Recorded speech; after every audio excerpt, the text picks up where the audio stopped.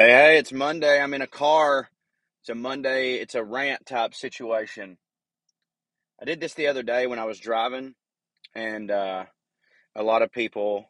I just wanted to put something out because I felt bad because we had technical difficulties last week, and also me being sick, which is technically a difficulty. Hooah! And so I just wanted to put something out, and then I had like so many people message me, and they were like, "Hey, man, that 25-minute podcast rant you did from the car was very cathartic, and I liked it." And then I had some people told me, and I thought this was great, that they were like, "Dude, I just like having you on because it just feels like there's another person in the car with me."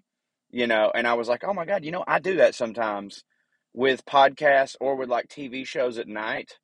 Like I'll just throw on like I mean, we've all listened to The Office or watched The Office, 100 times through. And at a certain point it's like you're not even really watching it. It's just another thing in the room." Which I realize is a horrible description for an entertainment medium. It's like, yeah, Corey, I don't even listen to what you're saying. It's just nice to have you in the room. But I do like that. So for those of you that just want to turn on the voice because you like the soothing, syrupy, sorghum sounds of this sweet southern drawl, how many S words can he make up after this? Here I am again. Just wanted to say hello. Wanted to thank everybody who came out to Indianapolis this weekend at the Helium Comedy Club. And I got to tell you, if you live in Indy, I say this, I don't say this about every comedy club. That's not true. There's about now six. There was five before this weekend. Five comedy clubs that I go out of my way to put over and talk about. I'm not going to list them all right now just because then it'll be out there and people go, "Oh, well, that means it wasn't this comedy club." I don't want to shit on any other comedy club. Do you understand what I'm saying? Like, I don't want to say all this and then the people that it's not on that list are going to be like, but just assume your club's on that list. But Helium, man, if you live in Indy and you're a stand-up fan at all, or if you're not a stand-up fan, I think Helium could get you into it. The room is just set; it's just ready to roll, man. A lot of people don't understand how important it is in comedy that the room be good, and you almost as a comedian don't even want to say stuff like that out loud because when non-comedians hear it, they're like, "Okay, so you're telling me that you can't just do stand-up anywhere?" Yes, you can. I'm just saying that there's some people like playing in a dome, for instance, in football. It gets rid of all the elements. It's just you in the game. Well, for a comedy club, if there's some things about the design of the club that are a little bit off, you really don't understand how much it doesn't necessarily affect the performance, but it affects the audience's perception of the performance, which ends up changing the whole deal.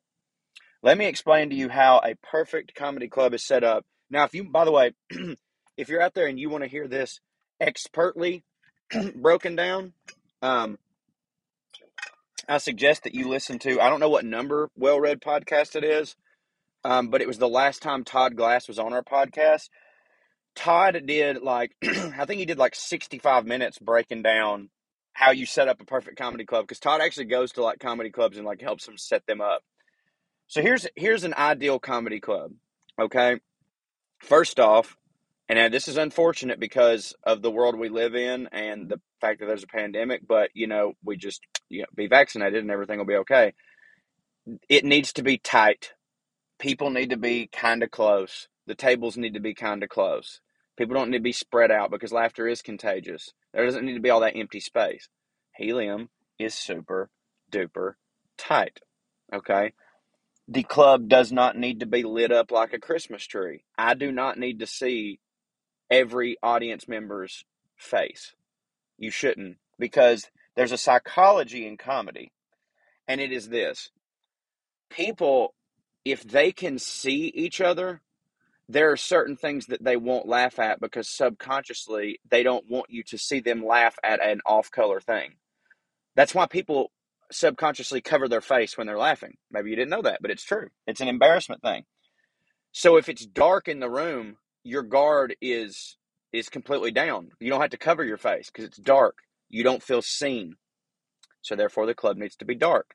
Helium Comedy Club is dark. Okay? The ceiling needs to be low. This sort of goes back to it needs to be tight, right? Everything needs to be tight.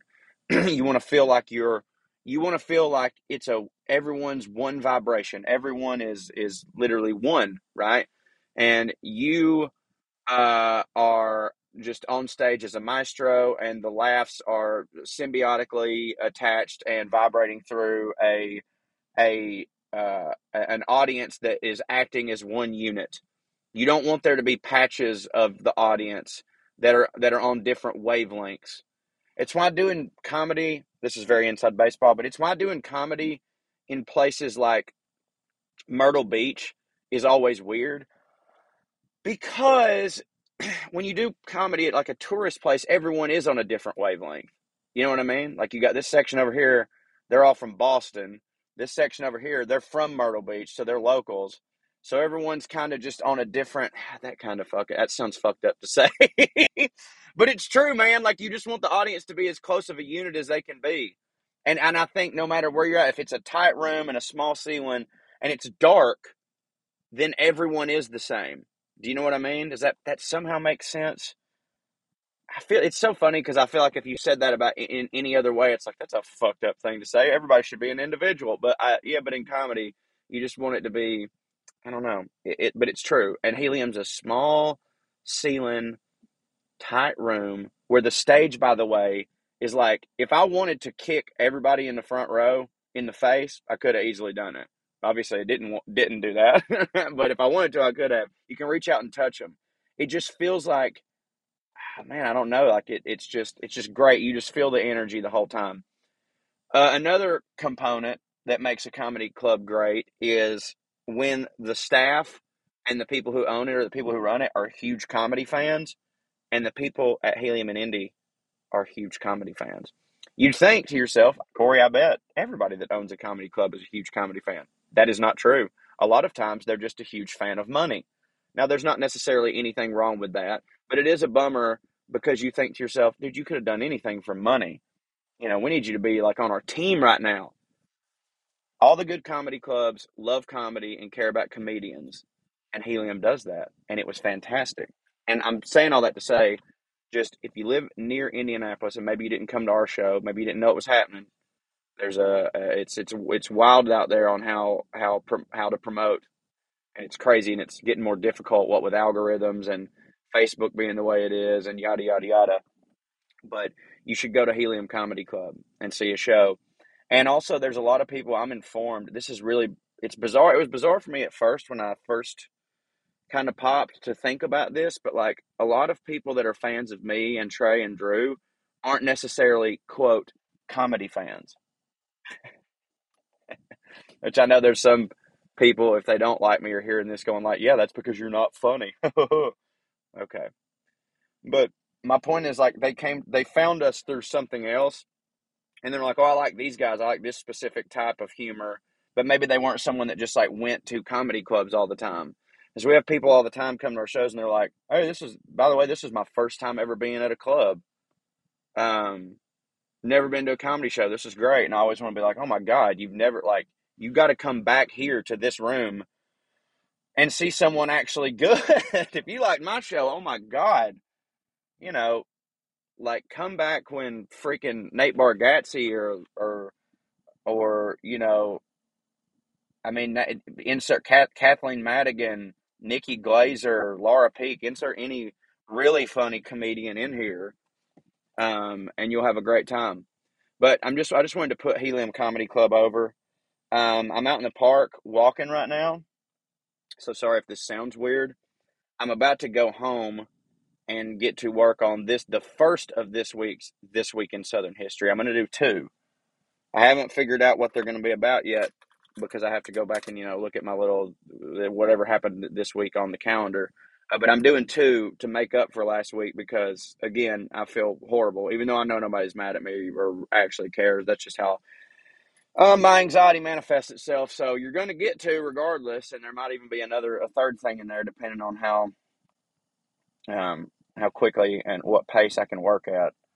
Um, that's something that's been on my mind today. Work, and I put up a tweet earlier that said something to the effect of a lot of people feel like, or a lot of people say that the reason there's more mentally unwell people nowadays is because of the chemicals in our food and water, and I posited that while that may be also true, I think it's just because we live in a world that is set up systemically in such a way that the human brain was not actually designed to thrive in. The system, by the way, is also the reason that there are chemicals in our food and in our water. But it's like that again I talked about last week how guilty I feel that I didn't get a This Week in Southern History up last week. And I was literally sick. For days I was sick. And then I had other contractual obligations, and then I was like traveling on the road trying to, get the money and pay my rent and, do the shows and everything and blah blah blah blah blah. And like I shouldn't feel bad about that. I do because I owe y'all and I love y'all. But like because of the world we live in, we are literally taught or it's beaten into us that like, what do you mean? What do you mean you're sick? Who cares? It doesn't matter you're sick, you still gotta do your thing. And it's like, dude, no. The human body needs time to rest and your brain is part of your body.